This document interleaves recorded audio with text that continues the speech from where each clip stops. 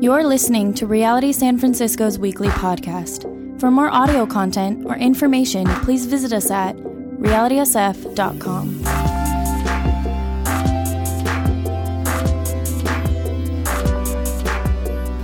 Turn with me to Isaiah chapter 40.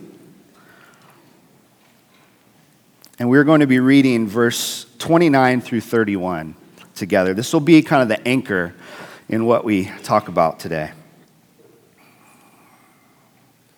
Isaiah 29 to 31, and it says,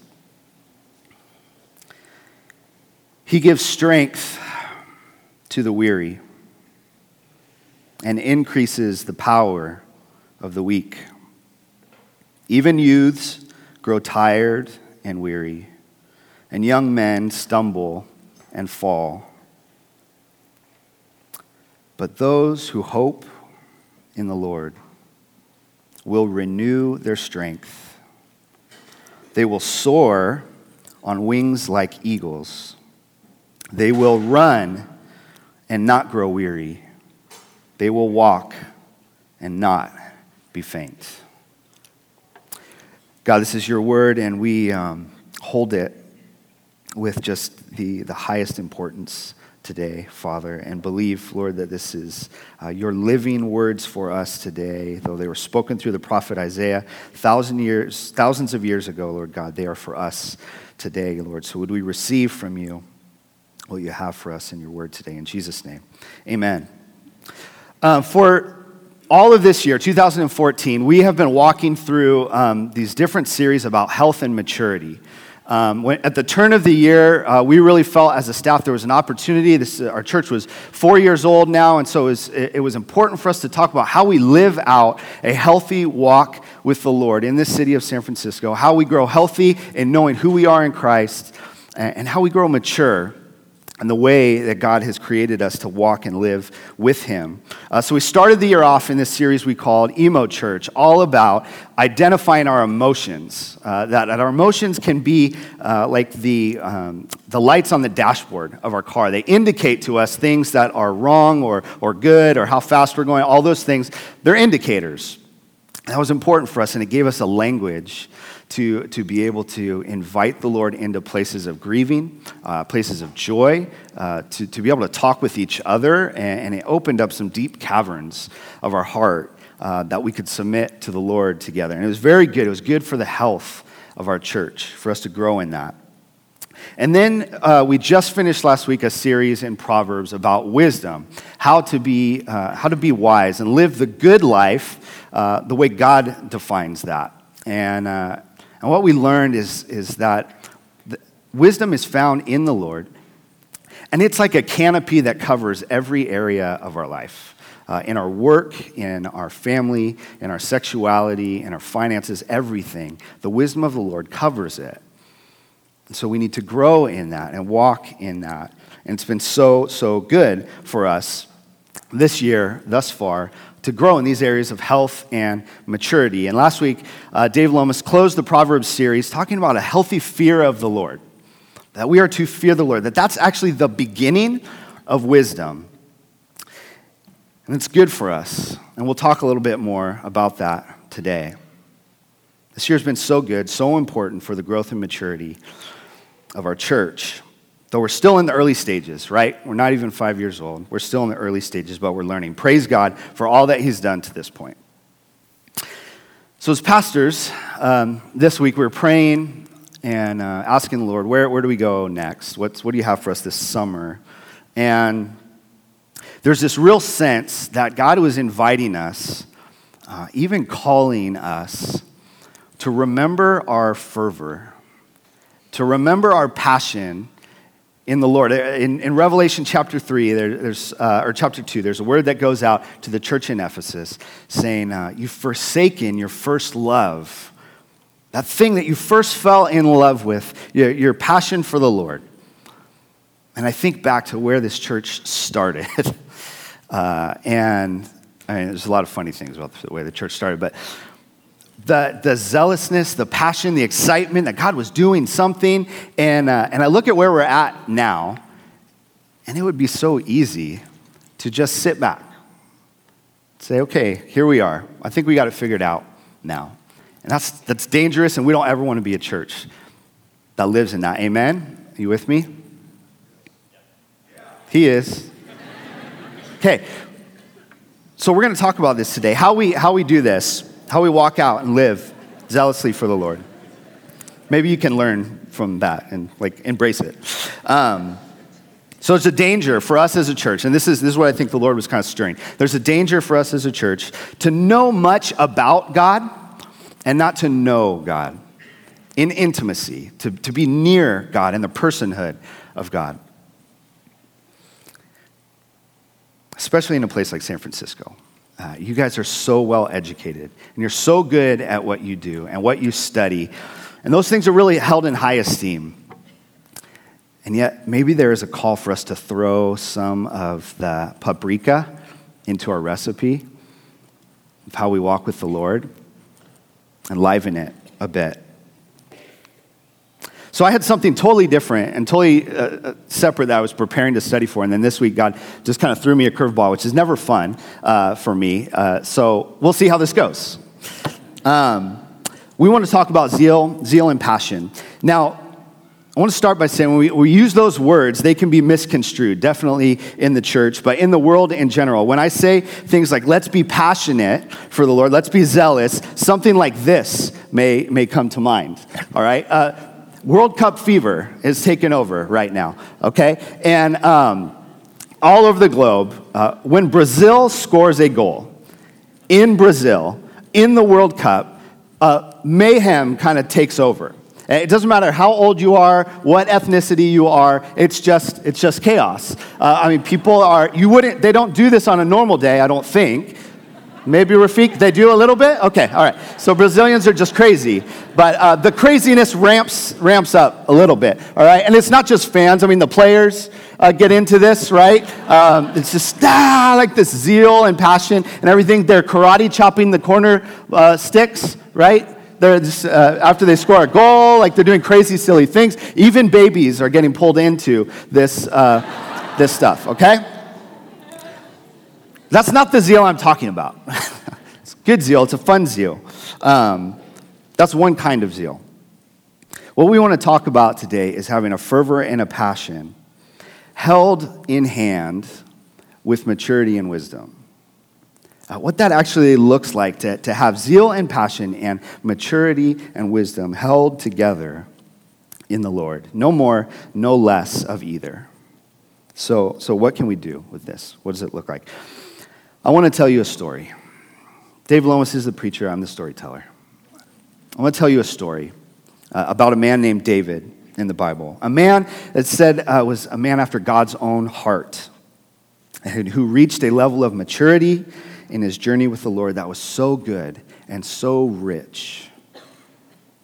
But it also got him in trouble. Some background. Israel was the nation, a people group really. They weren't even a nation yet when God said, "These are my chosen people, and through them I will teach the world who I am, how I love, and my plan to rescue the world." That was God's plan for Israel. And so he brings them out of Egypt, out of slavery. They wander through the desert for a very long time until they come to the promised land that God had promised them to have. And they go into it and they begin to prosper. And they begin to raise their families and grow as a nation. And then they say to Samuel, the prophet, "We want a king. Like every other nation, give us a king." And so God gives them their wish, and he appoints a man named Saul to be the king over Israel. And it isn't very long in this journey before Saul just completely disobeys God. And it says that the Lord was no longer with him, and God made a plan for a successor. And he told Samuel to go to the house of Jesse. And he goes to the house, and there are 7 sons there with Jesse, all handsome and athletic and look just like what a king should be. And God says, none of them. There's one more.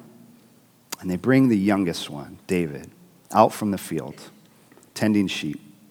They bring him into the house, and as soon as he walks in, God tells Samuel, "This is the one, because of his heart. Because of his heart, this is the one." And Samuel anoints David to be the next king.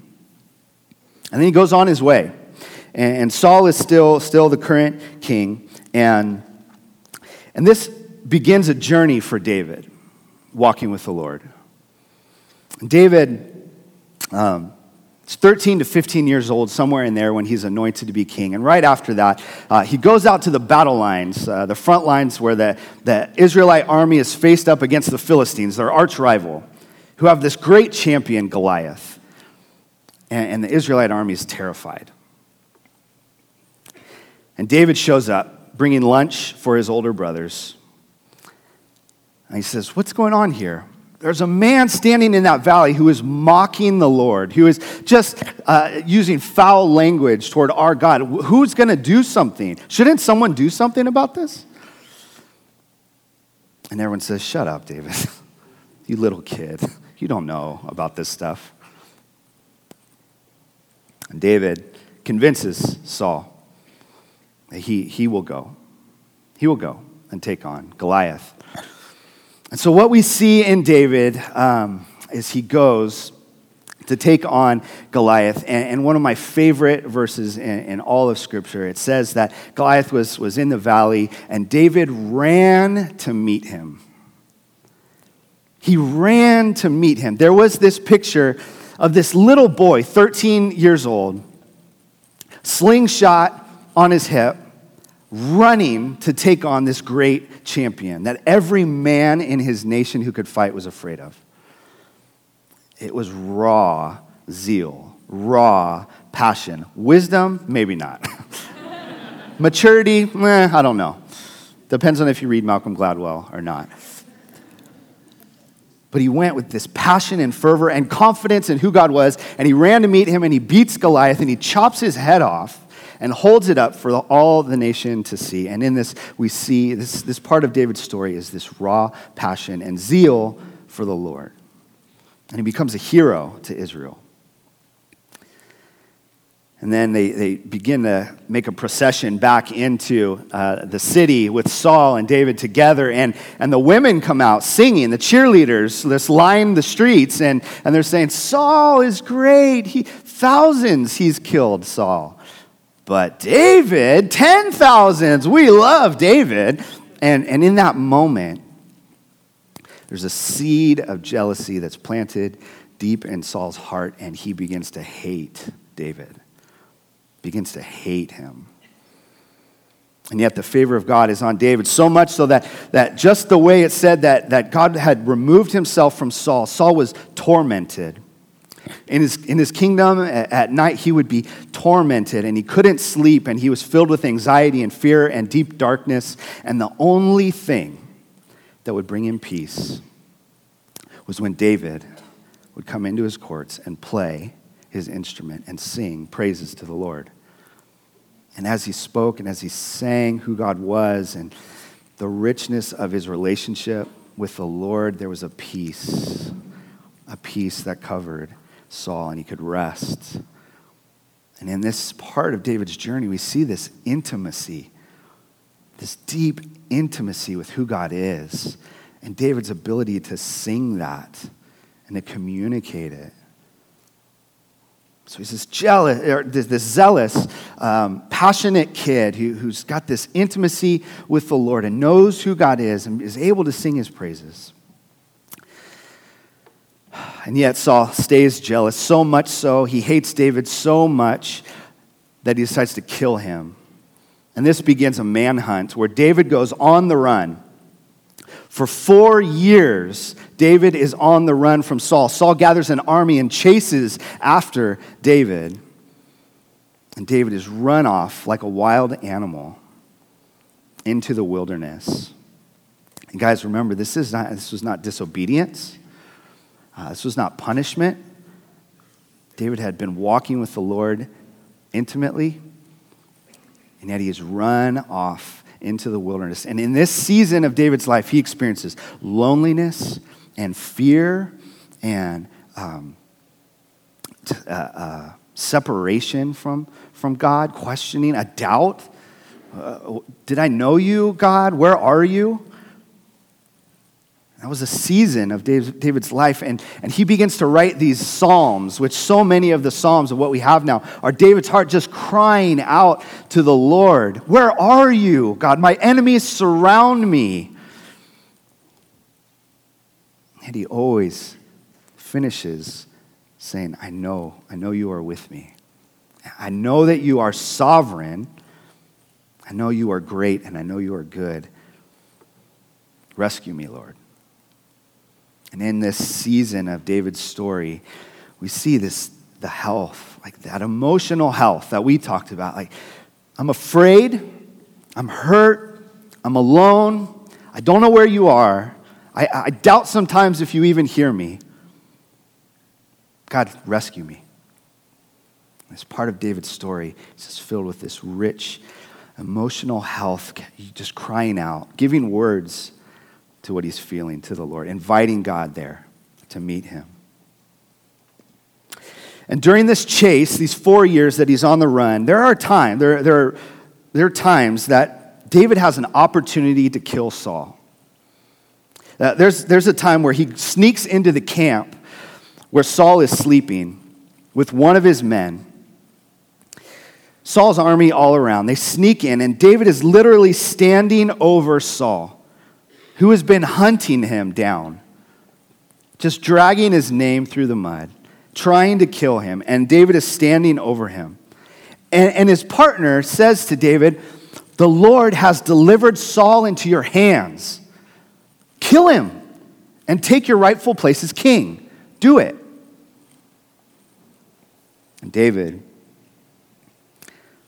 looks at Saul. He says, who am I? What right do I have to come against God's anointed? It is not my place. And he walks away.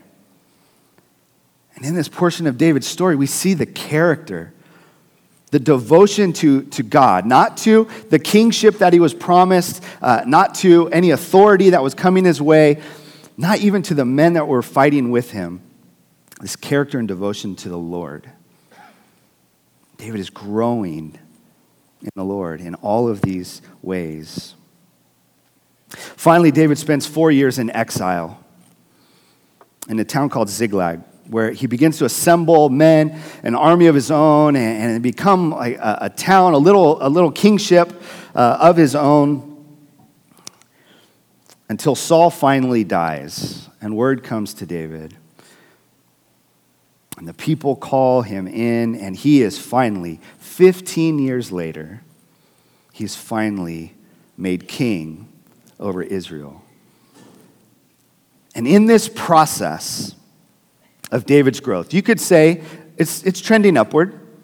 It's got a positive trend for all you analysts out there. He starts in this zealous place, passionate place for God. And then he steps into deep intimacy with the Lord. And he grows in maturity and emotional health and wisdom and learns how to lead other people. And so when he takes this place of kingship, he is standing, he has been saturated in the Lord. Every part of him. And he steps into his kingship. And it's good. And the first thing David does when he becomes king is he goes to reclaim the Ark of the Covenant. Now, the Ark of the Covenant was a box. That was the only place in all of in this time of human history, was the only place where the Spirit of God dwelt. There was no temple. The Holy Spirit had not been released. That came when Jesus, before he ascended to heaven, said, I'm sending a helper to you in Acts chapter 2. And then the Holy Spirit comes on the church. That hadn't happened yet. This was the only place where the Spirit of God dwelt. And David's first thing said, we have to have that. That must be in our kingdom. And what David's trying to do is reestablish Israel's connection to God, Israel's relationship with the Lord. And so they go, and this is 2 Samuel chapter 6. I'm not going to read through it because we don't have time, but follow along with me. 2 Samuel chapter 6, verse 2 says this: He and all his men went to Baalah in Judah to bring up from there the ark of God, which is called by the name of the Lord Almighty, who is enthroned between the cherubim on the ark. It's where the Spirit of God dwelt. This was the only existing place of God's Spirit at the time. So it makes sense that David wanted to bring the ark back into its rightful place. It was very wise, very mature of David to do that. We see David's character and devotion as king. He knows the right thing to do. So he goes and reclaims the ark. But after David gets the ark, there's a disconnect. Something disconnects. Or David had been walking in this maturity, growing in the Lord, learning how to be king, intimate with God, crying out to him, knows the Lord, and gets to this place where he's bringing the ark and there's a disconnect. David says, take the ark and put it on this cart, pull it with the oxen, and let's get it up to the city, and we'll celebrate. And so his men do just that. They put it on the cart and they begin to pull it towards the city, and then something terrible happens. It's verse 6 and 7.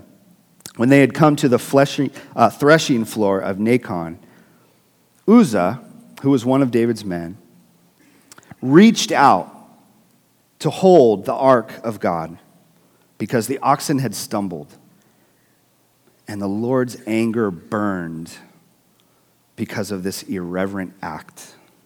It burned against Uzzah. Therefore, God struck him down, and he died there beside the ark. So what's happening here? David says, let's get the ark up to the city. And they make a processional. They get it set up. They're walking. The ox stumbles, and Uzzah, one of David's servants, reaches out to steady the ark. And God's vengeance burns against Uzzah. Why? God had given very specific instructions to Israel on how the ark should be held, how it should be moved. And essentially what David was saying as he set this whole scene up was, I got this. I'm king. I know who God is. Let's get the ark and let's get it up into the city. And he disregarded all that God had commanded for the people to do. And I know when I've read this story, I thought, isn't that harsh? I mean, poor Uzzah. He's just trying to hold the thing. And here's the problem. This was, when we talk about a fear of the Lord, a healthy fear of the Lord, this was the only dwelling place of God's Spirit at this time. And when Uzzah, one of the commentators put it this way, when Uzzah reached out to steady the ark, he was essentially saying, I will hold up God. God, I got you. Let me help you. And God's response, rightly, is, who do you think you are? Who is man that he would hold up the Lord? And it says that David grows angry. And I don't think it's angry at God. David's angry at himself. He knows better. He knows who he's dealing with. And Uzzah's death is on his hands. And then it says that David becomes afraid. He becomes afraid of God, even to the point he says, how will the ark come to me? How can this be? How can it happen? God is too good. I am not. And guys, there's a healthy place for that for us. We live in a day, an age, in a city, in a place that doesn't fear much of anything, much less the Lord. And we have to know and realize, believe the Lord is speaking to us, to me today. Don't forget who you're dealing with. That I am holy. That I am all powerful. Read through the end of Job, where Job begins to question God. And God says, boy, sit down. Let me tell you something. Who tells the wind where to go? Who holds the heavens and earth together? We need to remember who we're dealing with. And David has lost sight of that. And David, so in his fear, he puts the ark away into another man's house. He has it delivered to Obed-Edom, a man who was probably nearby. Can you imagine getting that delivery? I have a package that just smote a man up the street. Where would you like it? So David stores it away with Obed-Edom, and he goes back to the city. He's just remorseful and afraid, and then this is who God is. This is what happens. David gets word about what's happening at Obed's house. It says he's prospering. He and all of his family are flourishing. Everything he owns is being blessed because of the presence of the living God in his home. And I believe in that moment, David is reminded. He had become this mature, wise king, had a whole nation behind him, really hadn't made too many mistakes along the way, was just walking in the favor of the Lord, and there's this hiccup. He's terrified and afraid, and he backs away, and then these reports come to him from Obed's house. Oh, God is blessing them. Oh, God is so good. You should see what's happening with their kids, with their crops. I mean, everything Obed is doing is just going crazy right now. And David is just reminded of the character of God. That's the grace of God, you guys. That's the grace of God. When we mess up, he doesn't shut us out into the darkness. He reminds us. He's our comforter. And David is filled again with this new passion and zeal for the Lord. And so he gathers his men together and says, let's do this right. Let's do this right. Let's do this the way God taught us to do it. So he gets the Levite priests, and he goes down, and they get the poles, and they set it up, and every 6 paces they make a sacrifice to the Lord. And at the front of this procession into the city is King David. And check out what he is doing. Samuel 6, verses 14 and 15 says, wearing a linen ephod, David was dancing before the Lord with all of his might, while he and all Israel were bringing up the ark of the Lord with shouts and sounds of trumpets. The king, this wise ruler, this mature man of God, is dancing in his underwear in front of this procession with everything that he has. He's lost in the love of God. And it's beautiful. It's beautiful. To close the story, David enters his own house after getting the ark into the city, and he's met by his wife, Michal, which I probably pronounced wrong, but whatever, who is Saul's daughter, married to David. And this is what she says. As he walks in the door from a long day, she meets him and says, what an embarrassment you are. You should be ashamed of yourself. The king, some king you are. And David's reply is just drop the mic worthy.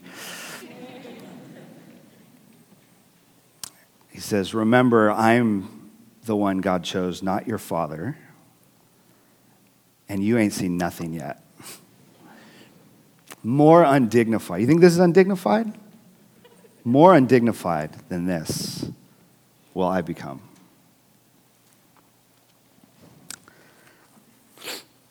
We see this story and this picture of David. It should stir in us something that says we want all of it. We want to be all of it. We want to be that zealous, passionate young David. And we know we will go through desert times where we cry out to the Lord. We want wisdom in how to do the things God has created us to do. We want all of it. It's not a give or take, not one or the other. This is not, you guys, don't email me this week saying, so you're saying we need to be more charismatic. So you're saying we need to throw our hands up and dance in the aisles. Maybe. I'm willing to say, yeah, maybe. That's what God tells you to do. It's not about, though, swinging to one side, or we need to be more fundamental, or whatever. It's about living in this fullness of who God made us to be, guys.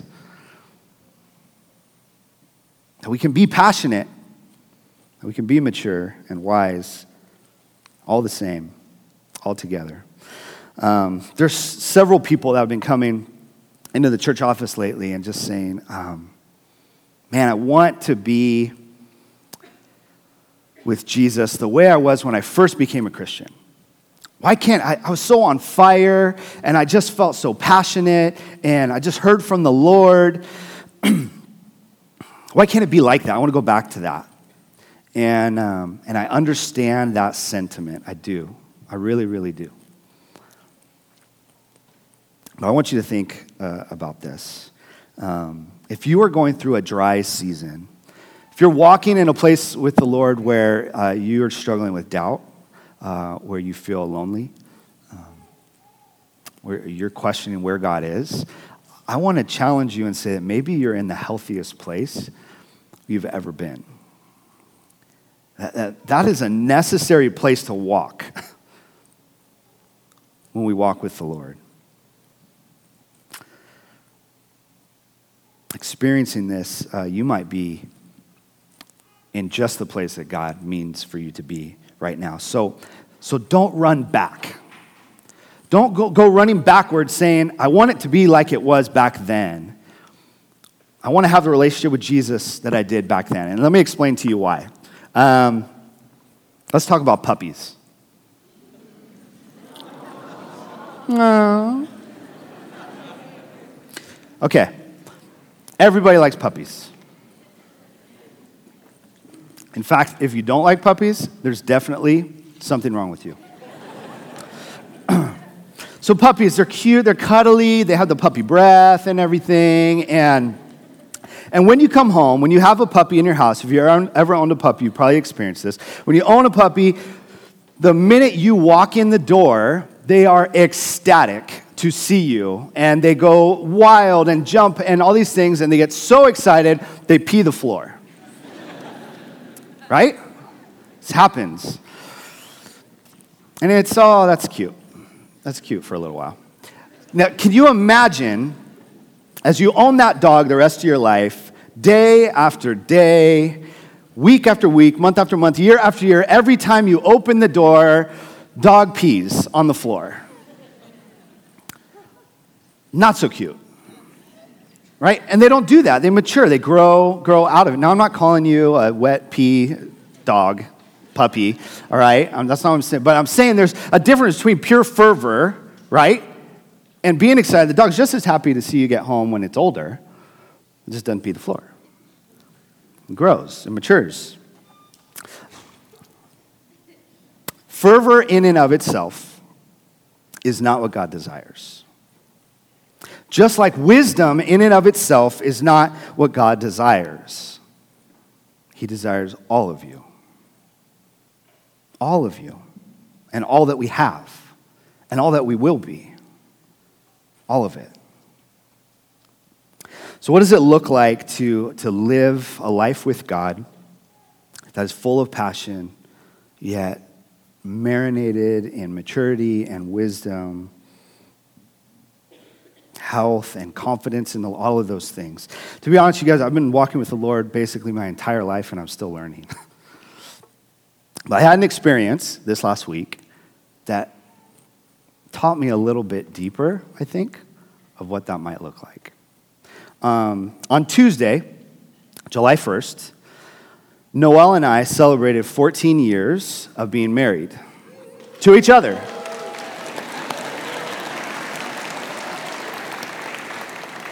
And thank you. That was very exciting. And some dear friends in the church had watched our girls on the weekend.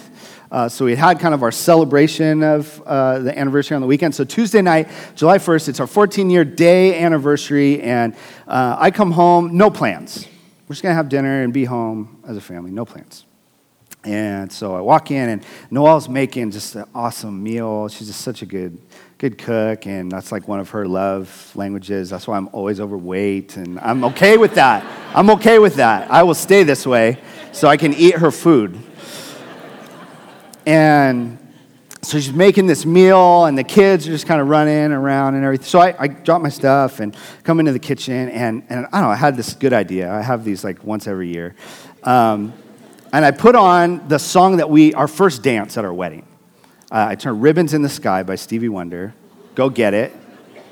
So good. I put on the song, and it's this slow piano song about this enduring love. And I take Noelle's hand, and she's got an apron on and no shoes, like stuff all over her.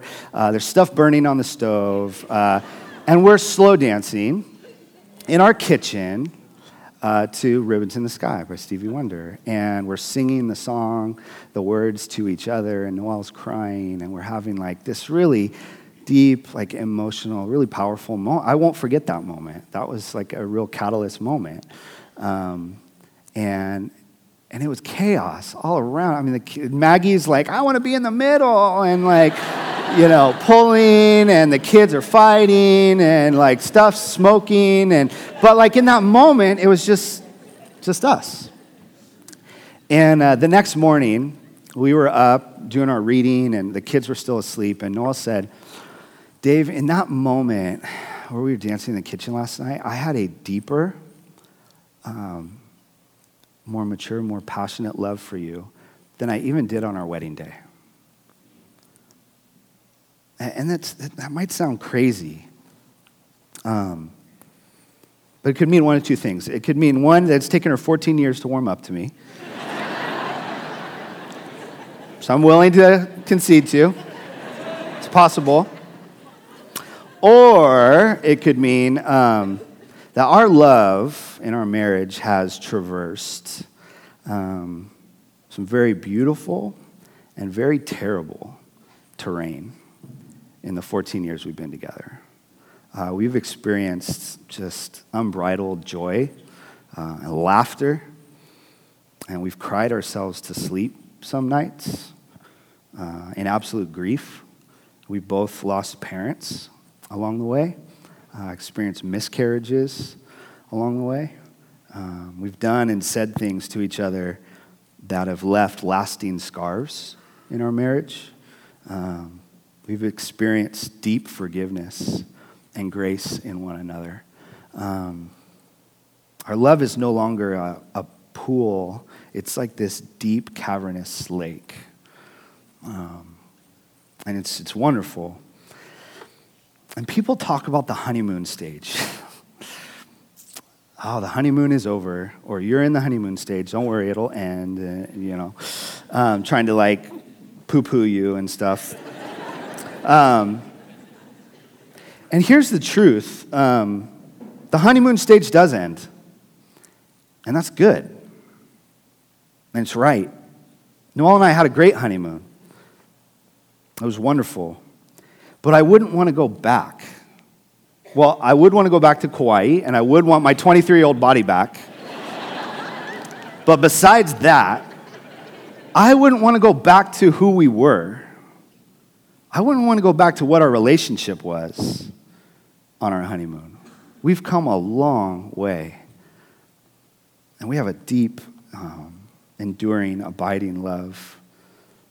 And God uses the marriage metaphor throughout Scripture, I think, to teach us a bit about this. That there's something to enduring. There's something to the way zeal and passion look in the mature believer that's different than the new believer, and that's good. It's okay. Wherever you are in that stage, it's all right. Continue enduring with the Lord.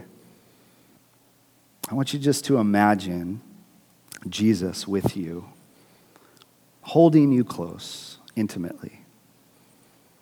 And when you look into the face of Jesus, you see the scars of the thorns that he bore. You see the pain that he had lived through for us, all because of his enduring love for us. And when Jesus looks at you, he sees your brokenness, and he sees your scars and your wrinkles from a life well lived, and he delights in you. And it's good, and it's right.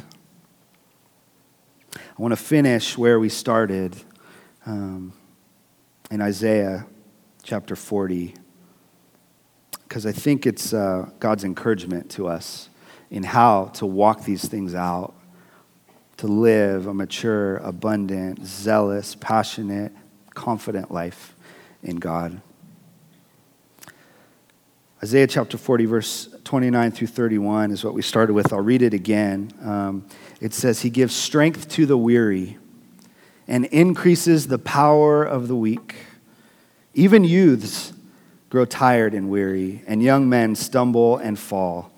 But those who hope, it's also translated, those who wait on the Lord will renew their strength. They will soar on wings like eagles. They will run and not grow weary. They will walk and not be faint. This passage is so overplayed. It becomes one of those passages that we just swallow, we don't chew. We hear it so often.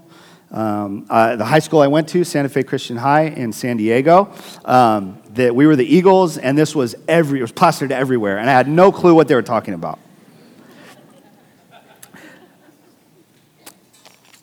And I began to study it, and this is where we're going to end. I hope this encourages you. For 39 chapters 1 through 39 in Isaiah, God blasts Israel. Reminds them of their sin and their rebellion, reminds them of his anger, puts a good, healthy fear in Israel. So much so that they get to the point in chapter 40, they say, will God listen to us anymore? I mean, we've been so wretched. Does he even hear us? And God comes with chapter 40. 39 chapters of just giving it to him, rightly. In chapter 40, he comes in with this gentle hand, and he says, take heart. Earlier in chapter 40, he says, your sin will be paid for twice over. Meaning not only will you be released from the consequence of your sin as you trust in me, but you will be accepted into my personhood. You will be near to me. This is like a prisoner who gets released from jail, right? They forgive his sentence. He doesn't have to live out the last 20 years of his sentence, and he is released. And that's great. But he's not going to find a job. No one's going to take him in, right? He's got no place to go. God says, no, this is a double portion. I take care of this double. I release you, and then I bring you back in. I accept you. And then he ends with the verses we just read. And to me, this seems anticlimactic. They will soar on wings like eagles. They will run and not grow weary.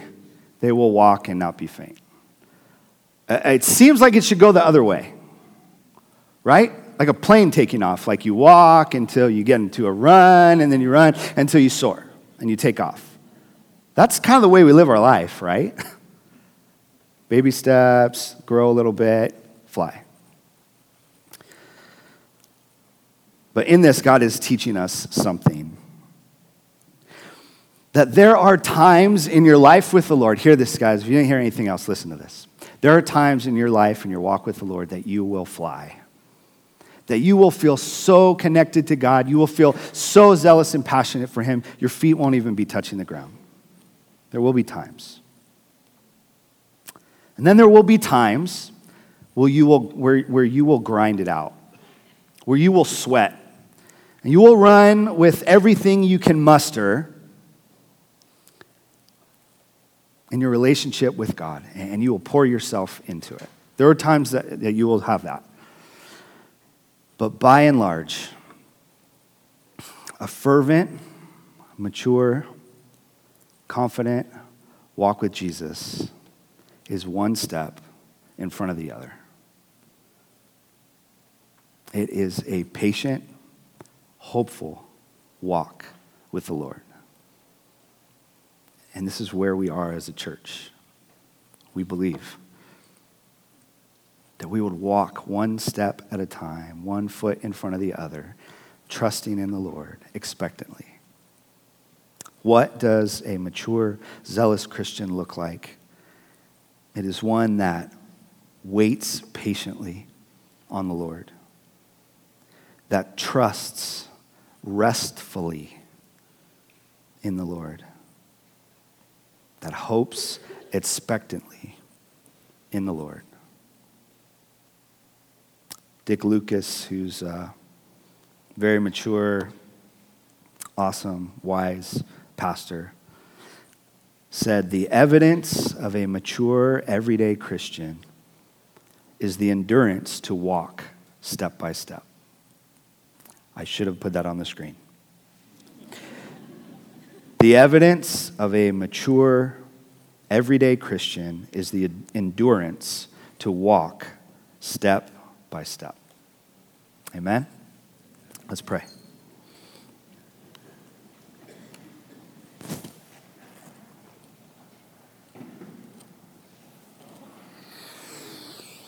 Oh, Lord God, you are so patient with us, God. I just get the picture, Lord, of a father walking with his child, and I even think about my own kids, Lord. We just walk around the block, and in that walk, there are times the kids run way ahead of me, foolishly. There are times they pout and drag their feet way behind me. There are times they trip and fall and cry. And you are that good Father, Lord, that just takes us by the hand and faithfully walks with us, God. God, would the knowledge of that, Lord God, would the understanding of that, first, God, break into our heart and our mind to see you that way. And then when it does, God, would it produce in us, Lord, a passion for your name? God, would it produce in us a desire to sing to you and be near to you, Lord God, and at the same time to walk steadily, endure with you, Lord. I believe we're at this pivotal place as a church. Would you teach us, God, what this means every day to live and walk with you, Jesus? We love you, God. We love you. God, we love you. Bless your name. Amen.